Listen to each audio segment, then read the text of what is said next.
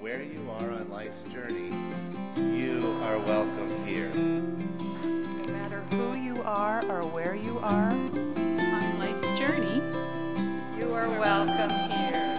And you are wanted and you are valued here.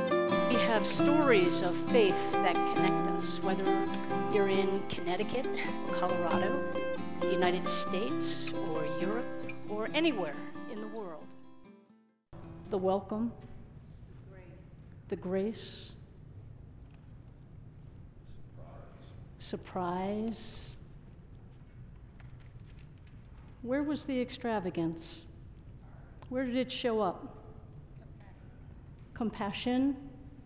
Because you're talking about an event. What happened that's leading you to use those words? Celebration. The watering cans. Yes. Yeah, the watering cans. What else? Sharing of the knowledge.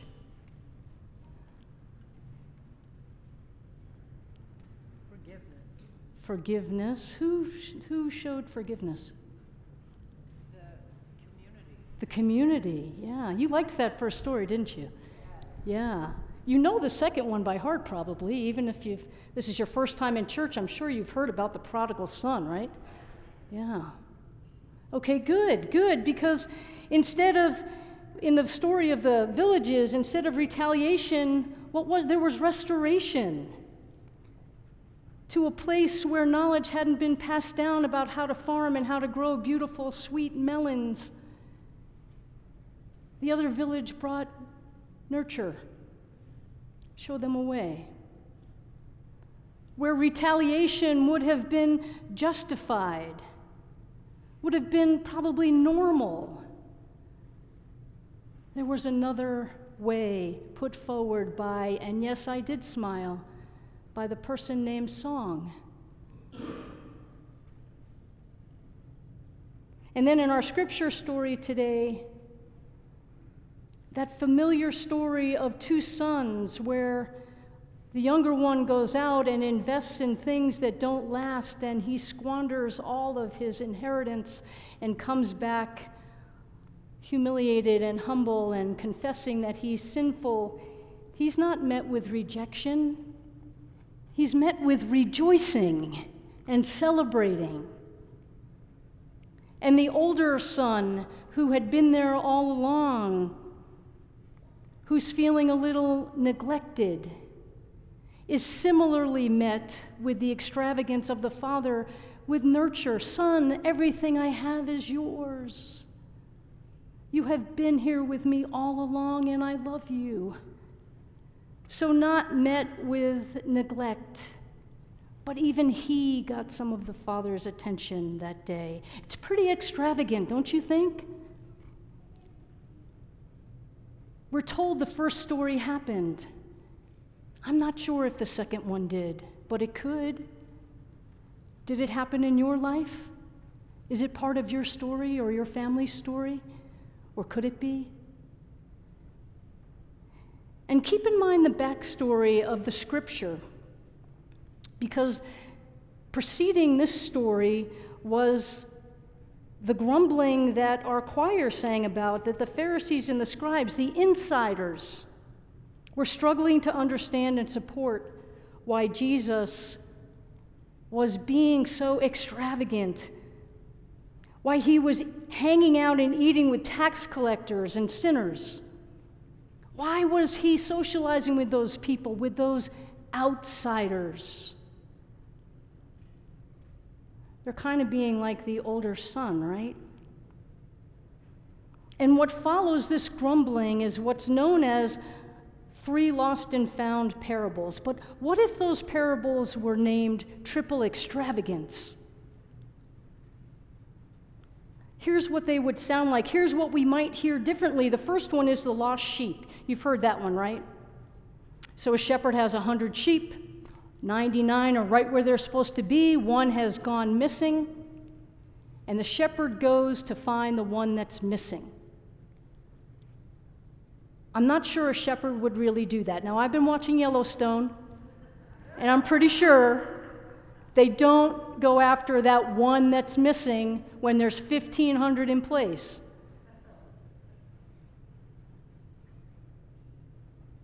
But this shepherd does. And when it finds it, it picks it up, carries it into town, tells all the neighbors about it, and throws a big party. That's extravagant, isn't it? And then there's a story about the woman who loses a coin. She's got 10 silver coins, and she's lost one. Again, she still has 90%. But she goes looking for that one coin. She just tears up the house looking for it. And when she finds it, she tells her neighbors. She calls everybody together and say, "Look what I found." Have you ever ran to your neighbor's house when you found the key to your car after you lost it, or your phone? I mean, do you even tell anyone? Do you even admit you lost it? It's a daily occurrence now for some of us. Maybe we should throw parties.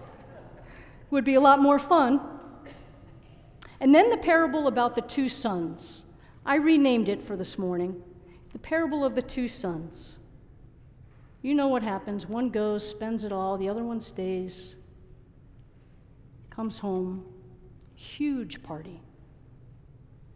Still in the distance.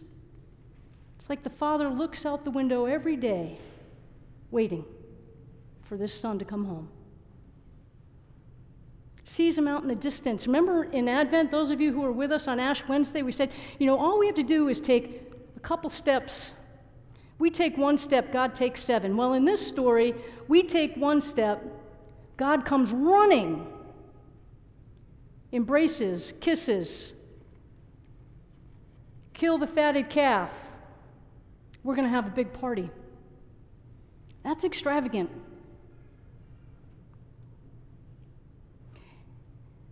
My friend Milton, who lives in Connecticut, is always good at reminding me that the naming came later when it came to Scripture. The name of these parables came later. Because we know that one as the prodigal son, but really when it comes to God's love, God is the prodigal. We've come to think of prodigal as wasting things, right? Wasting the money. Going out and living high on the hog. Nothing to show for it at the end of the day. God is even more extravagant. Look at all the different kinds of flowers and birds there are, trying to get our attention for what beauty is and what matters in the world. Look at all the ways that God has reached out to try and love us through people. Maybe not the people we want to love us, but the people who do. Look at all that's been provided.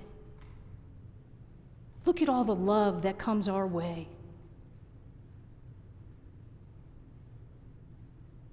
So many times I don't even notice. Do you? Or maybe you notice it in retrospect. Wow. I didn't deserve all that. Look what I got. It's the difference between when giving becomes an act of gratitude and giving out of guilt. When you notice all the love that comes your way, you give out of gratitude. Because, wow, I didn't deserve any of this. I'm not going to hold it back. Why would I? God didn't hold back.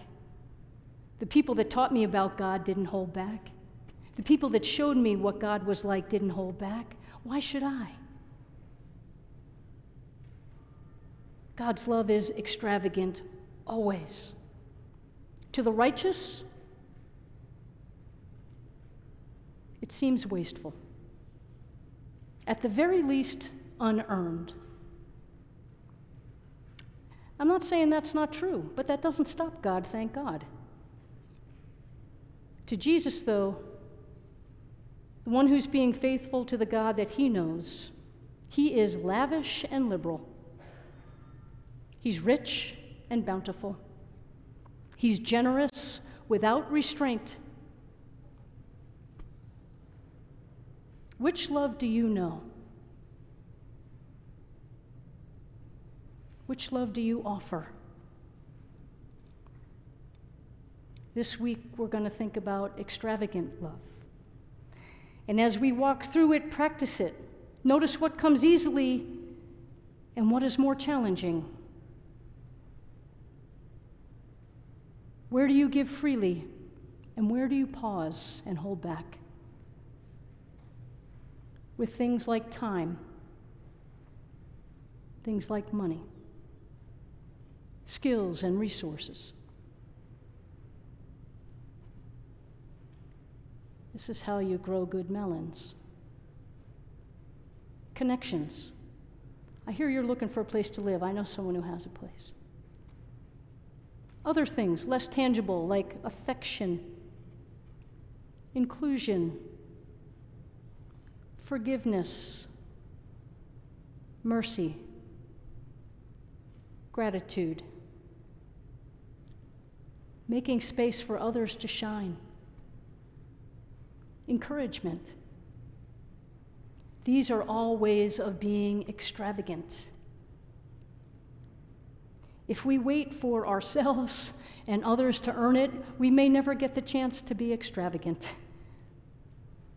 But if we practice it, we may become it.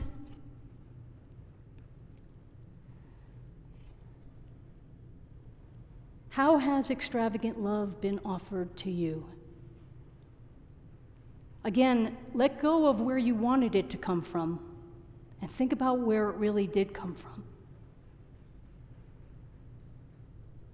I have to tell you that the wildfire in Boulder, the current wildfire in Boulder, has reminded me of how much extravagant love I learned as a child in the woods behind my house.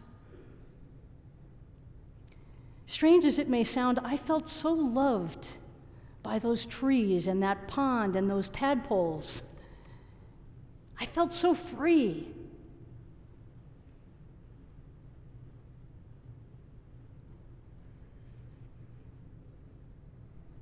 It's more than refuge.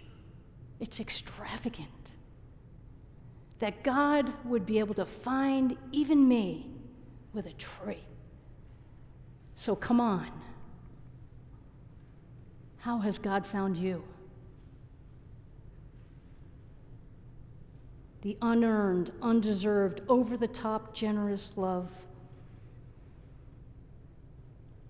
Like the person named Song, who said, let's invest in restoration and nurture and not violence or retaliation. Like the prodigal parent who looks for us each day, runs out to meet us, rejoices and throws a big party. That's the kind of love our God offers. That's the kind of love that Jesus offers. It's love you can count on.